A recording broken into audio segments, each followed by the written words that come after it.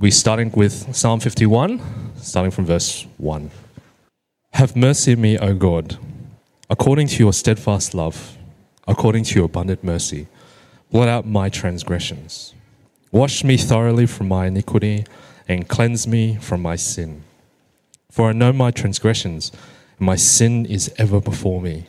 Against you, you only have I sinned, and done what is evil in your sight, so that you may be justified in your words and blameless in your judgment.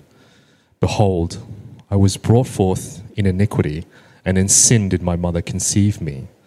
Behold, you delight in truth in the inward being, and you teach me wisdom in the secret heart. Purge me with hyssop, and I shall be clean. Wash me, and I shall be whiter than snow. Let me hear joy and gladness. Let the bones that you have broken rejoice. Hide your face from my sins, and blot out all my iniquities. Create in me a clean heart, O God, and renew a right spirit within me. Cast me not away from your presence, and take not your Holy Spirit from me. Restore to me the joy of your salvation, and uphold me with a willing spirit. Then I will teach transgressors your ways, and sinners will return to you. Deliver me from blood guiltiness, O God of my salvation, and my tongue will sing aloud of your righteousness. O Lord, open my lips, and my mouth will declare your praise. For you will not delight in sacrifice, or I will give it. You will not be pleased with a burnt offering. The sacrifices of God are a broken spirit, a broken and contrite heart, O God, you will not despise. The next passage comes from Luke chapter 18. We're reading 9 to 14. Luke 18, starting from verse 9. He also told them this parable to some who trusted in themselves that were righteous and treated others with contempt. 2 men went up into the temple to pray, one a Pharisee and the other a tax collector. The Pharisee, standing by himself, prayed thus, God, I thank you that I am not like other men, extortioners, unjust, adulterers, or even like this tax collector. I fast twice a week. I give tithes of all I get. But the tax collector, standing far off, would not even lift his eyes to heaven, but beat his breast, saying, God, be merciful to me, a sinner. I tell you, this man went down to his house justified rather than the other. For everyone who exalts himself will be humbled, but the one who humbles himself will be exalted. This is the word of the Lord. It's great to see everyone here this morning. If you're here for the first time, especially warm welcome to you. It's great to see you guys. And if I haven't met you before, I'd love to say hello. My name is Ben. I'm the senior pastor of the church and a pastor of the church along with Steve and Randy. Please come and say hello. I'd love to meet you guys. We're currently going through a sermon series in the Gospel of Luke, which we began a few years back, and we're picking up a few chapters at a time. And so if you can keep your Bibles open in Luke, that would be great.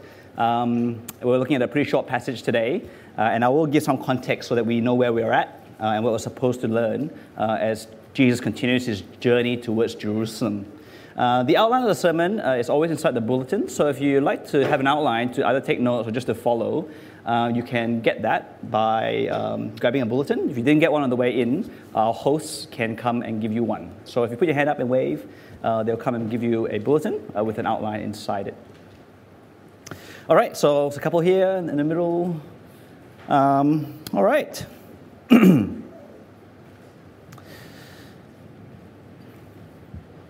As those bulletins come around, I'm going to pray for us so that we can ask God to really help us by His Spirit to be able to hear His word to us. Let's pray. Our gracious God and Heavenly Father, we give you thanks for the book of Luke, for how Dr. Luke took great care to gather eyewitness accounts 2,000 years ago of the things that Jesus did and said, so that we may have confidence to know who Jesus is and what it means to respond to Him. We truly pray today that you give us humble hearts to receive His words from this very simple story.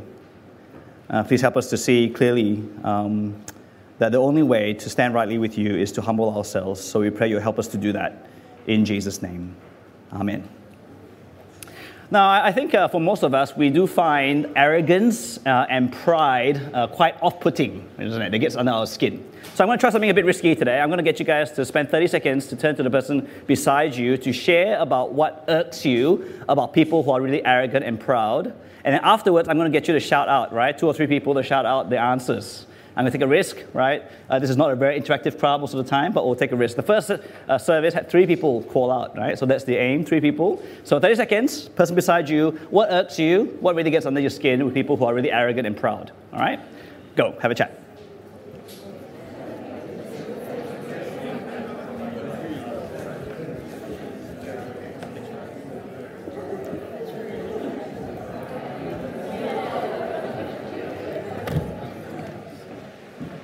Yo.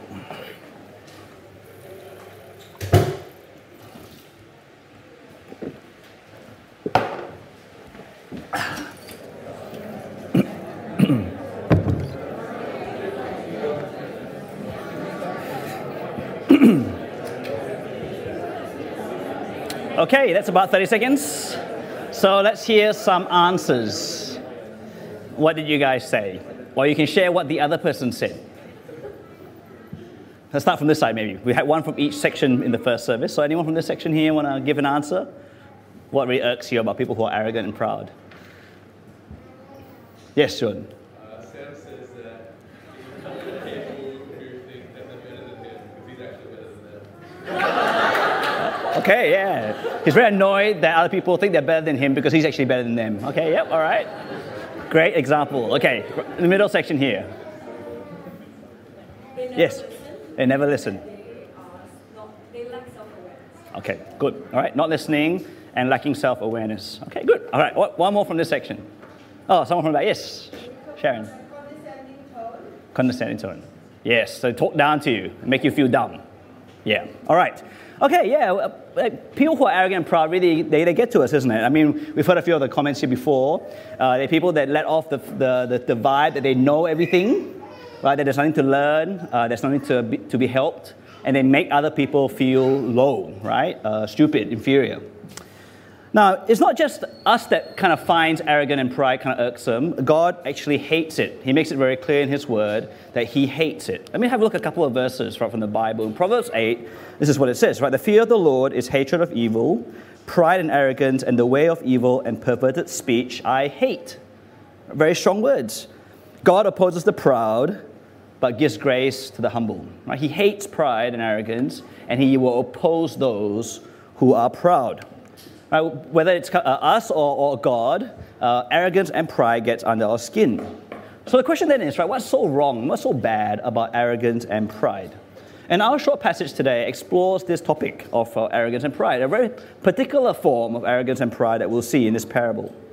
Now, just by way of a bit of context, because we're all coming in from different places, so let's get a sense of where we're at. Right? We're in the section of Luke's Gospel where we've been really looking at the kingdom of God. Right? That's been the big theme that's been driving this section. It's kind of really been the theme from the beginning, really. Jesus' birth is the birth of the King, the Son of God, coming into this world. And through the ministry of Jesus, He's been showing that He's not just any normal man, but He is someone who is the Son of God and, in fact, the King of God's kingdom. But particularly in this section, he makes it a real big point to say that the kingdom of God has come because the King is in your midst. And then later on, as He journeys towards Jerusalem, and this is the final section of His journey, He will actually go to suffer and die on a cross before He is raised in power as the King and ascends back into heaven. And then in the past chapter, He's been talking about the King's return, right, His second coming back onto the world. And as we looked at last week's passage, we saw that it was about prayer. It was about persisting in prayer for the justice that the King will bring when He returns. And the passage last week ended with a question, right? Will the Son of Man, will the King find faith on the earth? Will He find faithful believers? And this week, as we look into this parable, it seems to be a kind of continuation, isn't it? It seems to be the answer to who is the faithful one? Who is the one who will stand rightly with God? Who is the one who will enter into God's eternal kingdom when the King returns? And our passage explores the issue of pride and shows that it is a big, big problem that will prevent us from entering the kingdom, right? It has tragic consequences. But it ends really, I think, with an encouragement for us to respond to God with humility, because the consequence of humility is actually to be exalted, to have a place standing right with God in his kingdom. So let's get into the passage, right? Verse 9 is how it begins. He also told this parable to some who trusted in themselves that they were righteous and treated others with contempt. And so right from the beginning, we're given the target audience. Jesus is very clear that he has a very specific group of people in mind, people with a very specific trait. And the trait is that they trusted in themselves, that they were righteous, and that they treated other people with contempt. Now, I think this is the kind of the classic dictionary definition for self-righteousness. Right? Self-righteous people are those who look at themselves and then they think, you know what, I've really got nothing to worry about. I'm a good person. I do everything right. I've got great morals and values. I live well. And if there were God to be accountable to, I'll be fine. And certainly before other people, I'm just, there's no fault, right, that really can be found with me. I'll be right. So they look at themselves and they assess themselves to be fine, completely in the right, nothing to worry about. People like this also like to compare themselves to others. They look to others to compare. Right? Nothing beats finding the faults in other people, right, to level up your own sense of superiority and righteousness. Self-righteous people, they like to criticize and condemn and show contempt, because the more that they push other people down, the more they feel that they're raised up, right? I'm not sure about you guys, but maybe you have this experience where you get a certain mark back, and perhaps you are you've done well, you got 95%, right, for your test. But it's one thing to feel happy about 95%, but it's another thing when you find out that the rest of the grade, the next highest score is 80%. Now, that's when you start to feel even better about yourself, isn't it? Because it's not like everyone else got 96 to 99% or 100%. You are actually the top of the tree. Comparison tends to make you feel even more self-inflated if you can find people who are worse off than you. And so self-righteous people are those who Jesus is targeting. Those who look to themselves and think they're completely fine, they're righteous, they're good, and they look to others with contempt. As they squash people down, they feel even better about themselves. Now, I wonder, as we get into this parable, whether you're thinking of yourself, where you think you fit into what Jesus is saying. I wonder whether at this point in time you're thinking, it sounds like Jesus is going to be talking about me. I think I am a proud, self-righteous person. He's going to be talking about me. I'm going to get ready. Or maybe you're thinking, I wish such and such were here to hear this message. They really need to hear this. Perhaps it's the person sitting right beside you.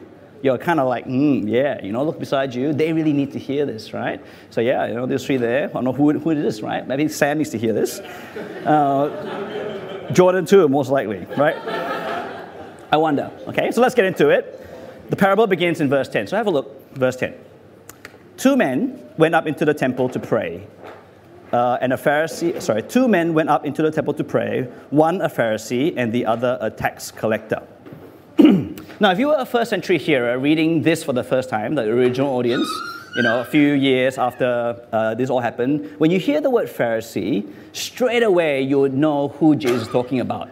Right, they were a very famous character, very common character.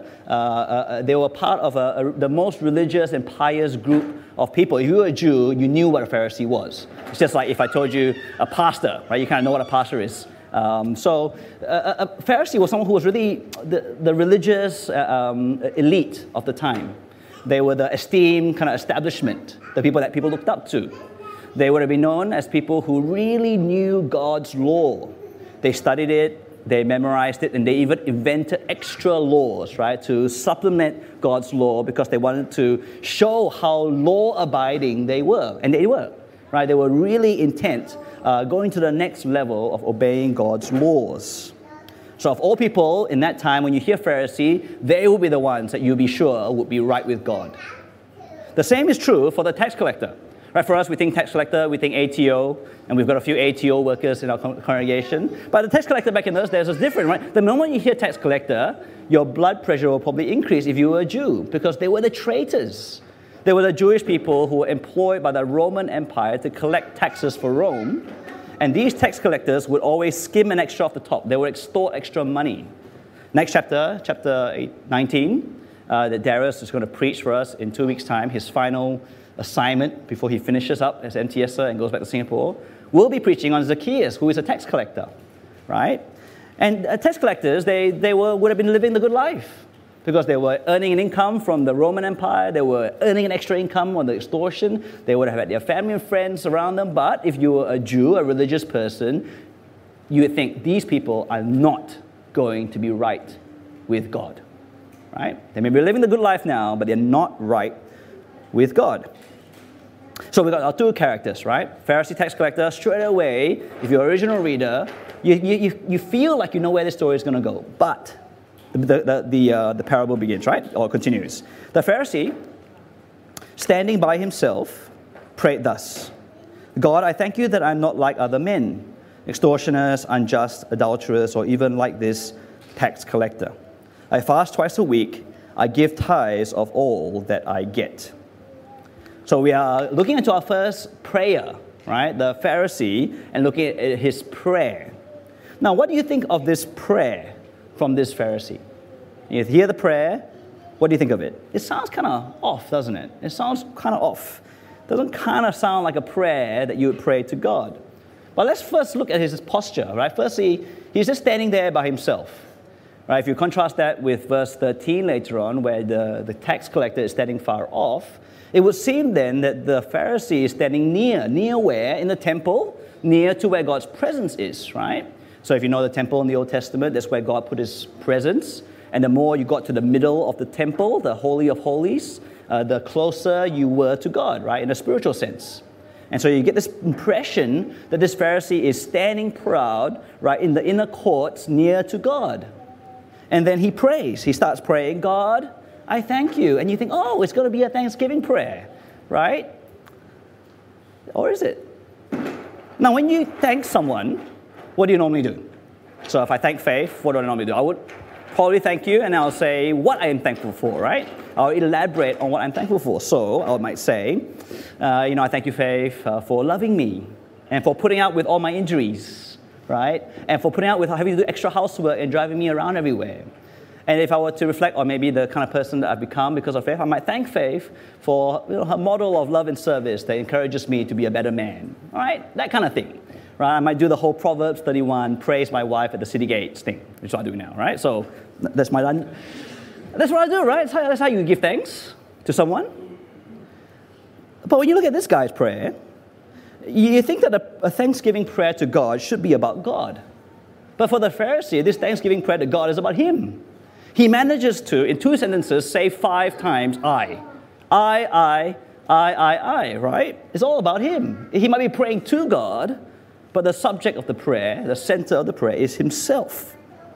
And what does he say about himself? Well, let's have a look, right? I thank God that I am not, right, a terrible sinner.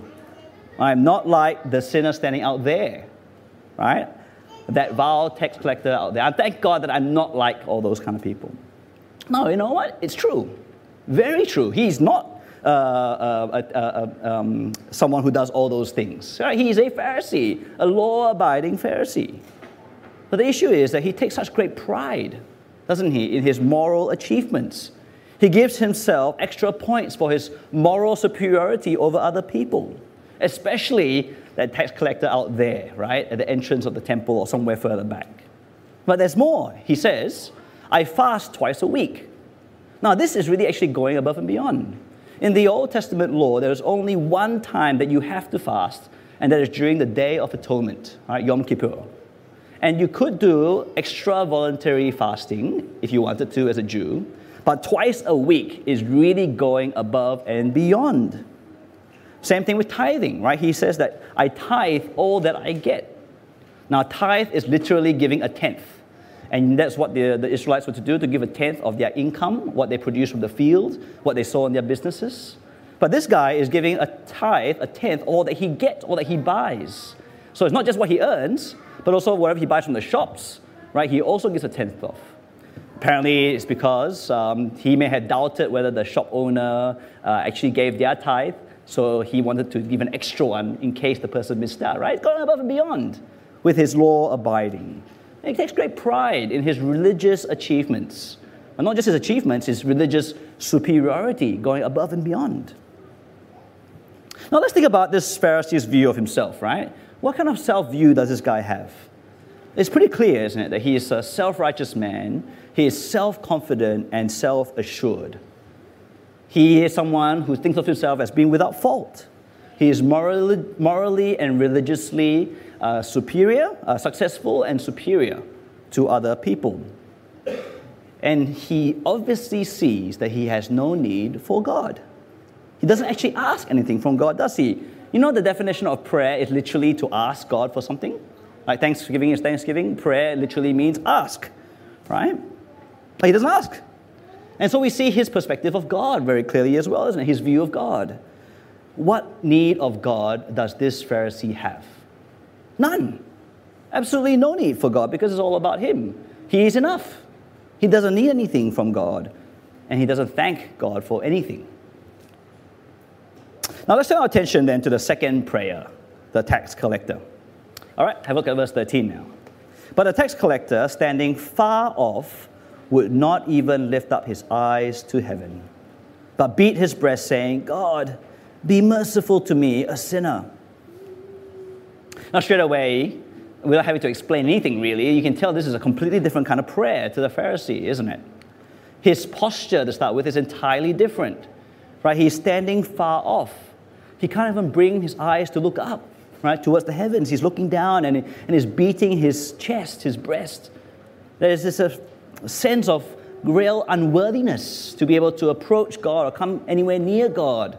There is a real sense of grief and sorrow at his sinfulness. And if he were Cantonese speaking, he'd be like, "Yam gong ah, hai cham ah," you know, that kind of expression, Asian expression of grief, and on their knees crying.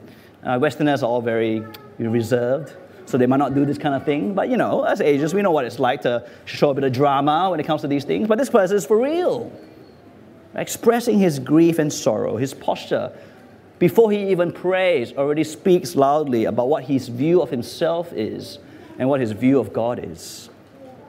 And when he finally does open his mouth to pray, we see that the man is the total opposite of the self-righteous Pharisee. He cries out to God, "Be merciful to me, a sinner."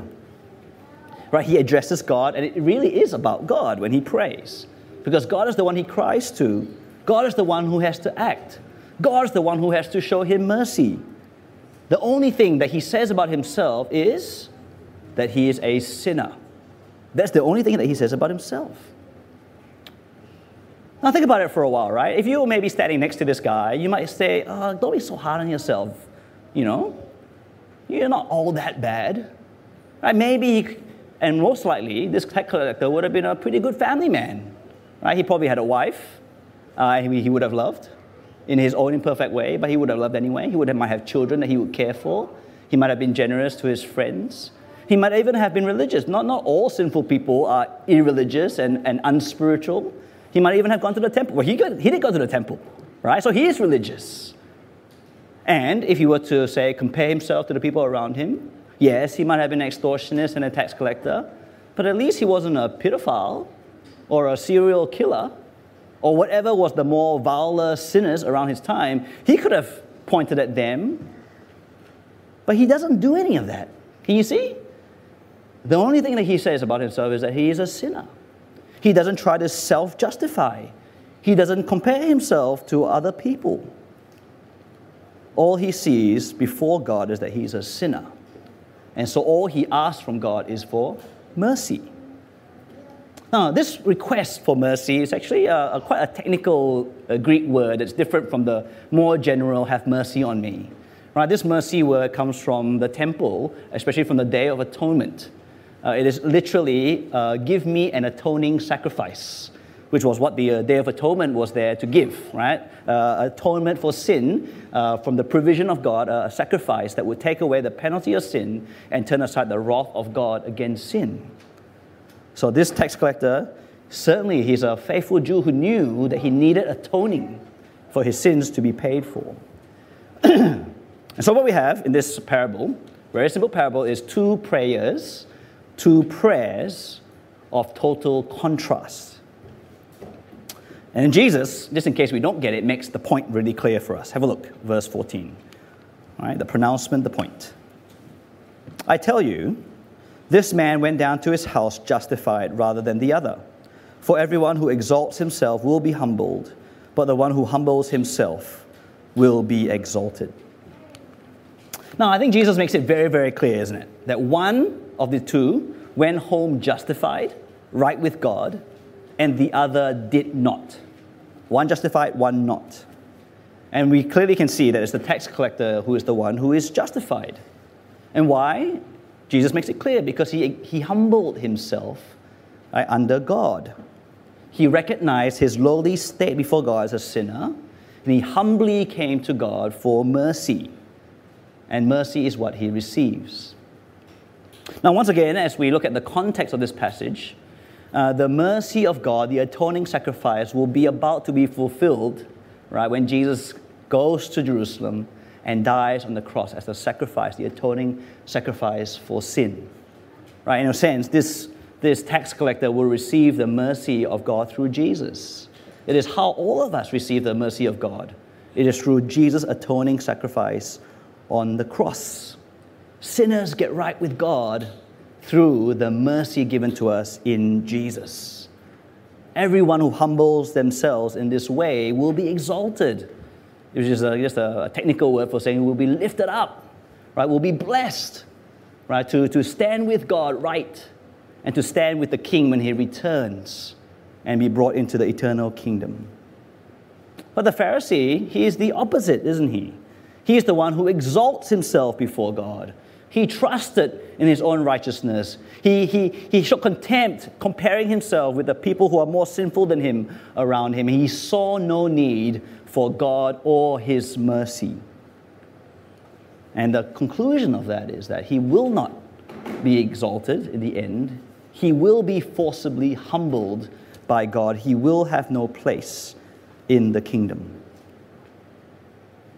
Now, I wonder whether you noticed the vital difference between these two characters, right? The vital difference between these two characters. If you had to really kind of laser point the issue here, what would you say it is? Can I suggest to you that the issue, the vital point and the difference here is that they have a vastly different vertical perspective, right? A vastly different vertical perspective. That is, they don't think about what God thinks of them, all right? What they think of God and what God thought of them, was the huge problem here, right? There's a missing vertical perspective, that he did not consider what God thought of him, and he didn't think rightly of God. You see, the Pharisee might have really studied the Word of God, the law of God, and even memorized it and obeyed it. He might even have prayed to God, but was he really ever looking up at God? Was he ever really seeing God for who God is, in his utter holiness and righteousness and perfection? Because if the Pharisee really did have a proper vertical perspective, there is no way that he could ever imagine that he could be self-righteous, that there is no sin that needed fixing. There is no way that he would not have seen his need for mercy that only God can give. And rather than looking out properly, and because he didn't regard God properly, he just looked inside. And he looked sideways. He looked inside and he thought, oh, sweet, all fine, I'm good. He looked sideways and thought, all these crappy people around me, I'm fine. Right? Missing the vertical, getting the horizontal, the inward, the sideways, all wrong. Our dear tax collector, on the other hand, he clearly had a good, a proper, right vertical perspective, didn't he? When he saw God, he saw himself rightly as a sinner because he knew that God was utterly holy and righteous and perfect. And so the only thing that mattered to him was that he was a sinner in need of mercy. And so he humbled himself, and God exalts him. There will be a place for him in the blessed eternal kingdom when the King returns. Now let's draw out some implications for us then, right? We understood the story. Now let's think about it in terms of how this applies to us. Now, what is at the heart of this kind of self-righteousness that Jesus is calling out on in this parable? Now, there are lots of kinds of pride and arrogance, but the kind of pride and arrogance that we see in this passage that Jesus is attacking is the self-righteousness, or in a way taking away the vertical perspective and just seeing ourselves in line of the horizontal perspective. Right? It's to only look horizontally without looking vertically. Now, we live in a culture where we are at pains to teach other people and to convince ourselves that we are born basically as good people. Right? This is what our world wants us to know, that we are born good. And if you were to only look inside yourself, you would find all the acceptance that you ever need. You will find true happiness when you look within. People in this world convince themselves that if their life is going well and they're achieving their goals and they're enjoying life and they're successful, it must mean that they're doing life right and that everything is completely okay. There is nothing to worry about. And there are, of course, many people in our world who like to look sideways. They look at the world around and they see there are a lot of terrible, godless people out there, right? We are much more civilized and sophisticated. And even within our own homes and classrooms and workplaces, we do get the sense that we are pretty good people. We're better than most. I don't gossip. I don't lie too much. Right? I'm usually a nice person. I give to charity. I even go to church. And we convince ourselves, looking inwardly and sidewards, that we are fine, that we are confident of a right standing. If there were a God, He wouldn't have a problem with me because I'm so good. I'm fine. You know, there are lots of people in our world who don't know or don't care about God, right? Either they don't believe in Him or they treat Him as if He doesn't exist. They don't know or they don't care that God is someone who is utterly holy and righteous and perfect. And certainly they don't see that they're a sinner in need of mercy. You see, you don't have to be as morally and religiously high-achieving as the Pharisee. I mean, their standards are crazy high. You don't have to be as high standards as them. You don't have to be so blatantly arrogant as to go to God and thank God for how good you are, right? All you need to do is set your own standards for what it means to be right with God. Set your own standards for what it means to be a good and righteous person. All you have to do is just keep comparing yourself with other people to feel good about yourself. All you have to do is just to keep ignoring God and say that what He thinks of me doesn't matter. This is the kind of self-righteousness that Jesus is calling out against. But the good news is that you don't have to remain that way. You don't have to be stuck in ignoring God and in fooling yourself that you're fine before God. And the offer here is that anyone who humbles themselves will be exalted. Anyone who recognizes that they are in need of mercy from God because you're a sinner will be forgiven. It's a humbling thing, isn't it? It's a hard thing to humble ourselves and listen to the opinion of others. But this isn't others, this is God. We're humbling ourselves to God's opinion of us. And to humble ourselves before God ends up being the best thing that we can ever do. Because as we humble ourselves, we will be exalted. We will receive from Him the mercy that we so desperately need. Now, for many of us, I think we would say that we have recognized our sin and we have called out to God for mercy, right? Many of us here are Christians. However, I think for us, there is still a danger, isn't there, for us to fall into self-righteousness the longer we are as Christians. So let me spend a few minutes exploring for the Christians the danger signs of how self-righteousness might be seeping back into our lives. As we grow as Christians, and that's a great thing, perhaps you start to feel more secure, more confident in your relationship, your standing with God, because of your growth in your godliness and in your increasing service. You start to maybe boast a little bit about how you've managed to overcome certain sins. We've all done real change this year, and you've really changed. And you're like, right? Maybe, metaphor. Or you start patting yourself in the back, I went to this training course on point and purpose. Right, Darius taught me so well. I can look at the passage now, and I can draw out the point, purpose, and application. I can handle the Bible so well now, right? Pat yourself on the back. Or perhaps, you're starting to give more time, more money, right, to Christian ministry and the kingdom. Now, I'm not saying that growing in your faith and service is a bad thing. No, it's a great thing.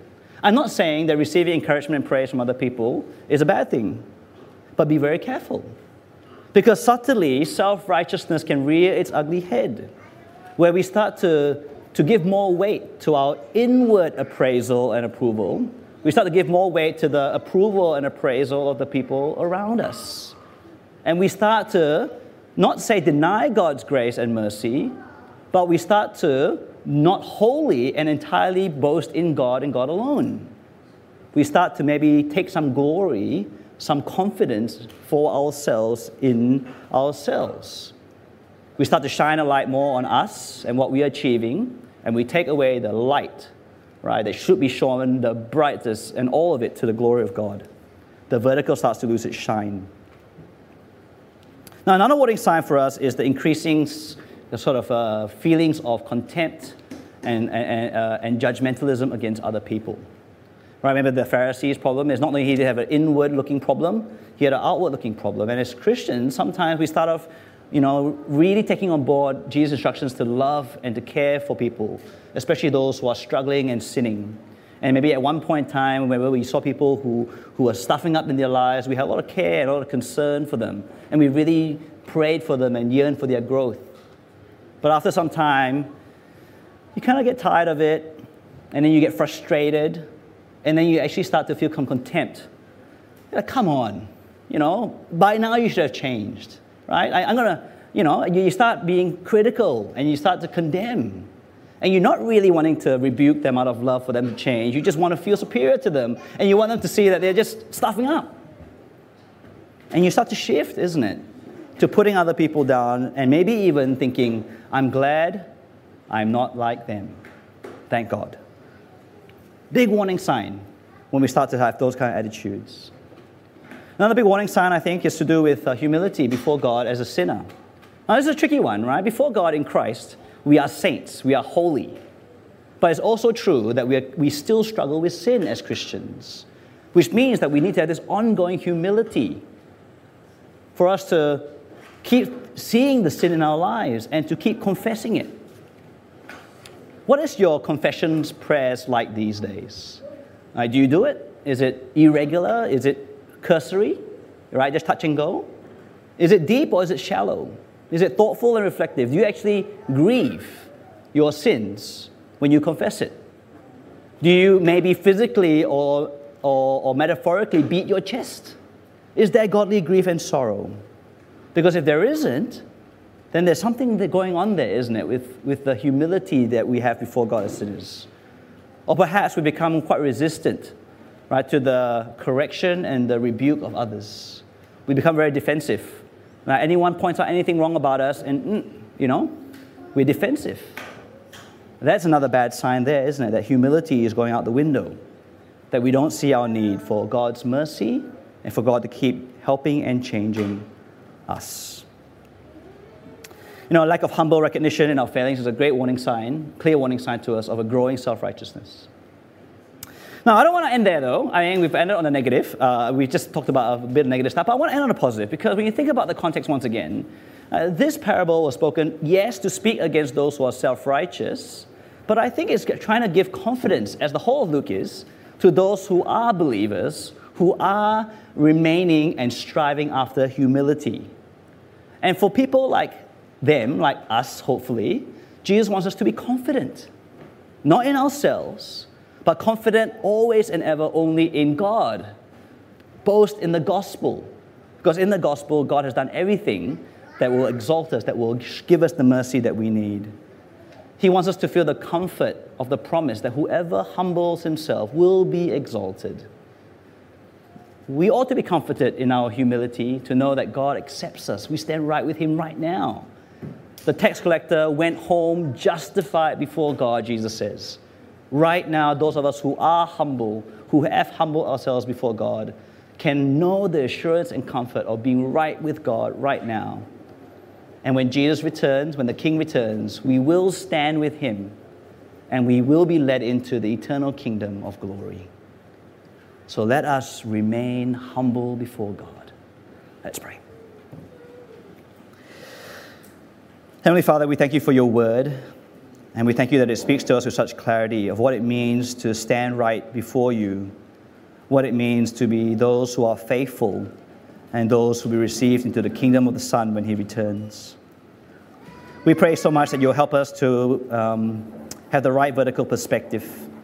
For if we do not see you clearly, we are unable to see ourselves clearly. Help us to not be like the Pharisee who only looked inwardly and sidewardly and concluded that we are fine, that we are confident in how good we are and how much we've achieved in ourselves. Help us to look up properly at you. Help us to see and really understand that you are God who's made us, that we are accountable to, that you are utterly holy and righteous and perfect, and that we cannot stand before you because we are indeed sinful. And so knowing that, we pray that you'll help us see your gracious and merciful provision of an atoning sacrifice through Jesus, that we would humble ourselves and ask for your mercy and receive it as we receive Christ's sacrifice for us. Prevent us, we pray, from looking at ourselves and others with contempt. Help us instead to keep being humble before you. Even as we grow as believers, we give thanks to you for our growth. Even as we feel secure in our salvation, help us to only ever boast in what you have done for us through Jesus. If we are struggling with pride and self-righteousness, we pray, Father, your Spirit will be at work to be transforming us right now. For the consequences of being proud before you is tragic. Please save us from that. And this we pray in Jesus' name. Amen.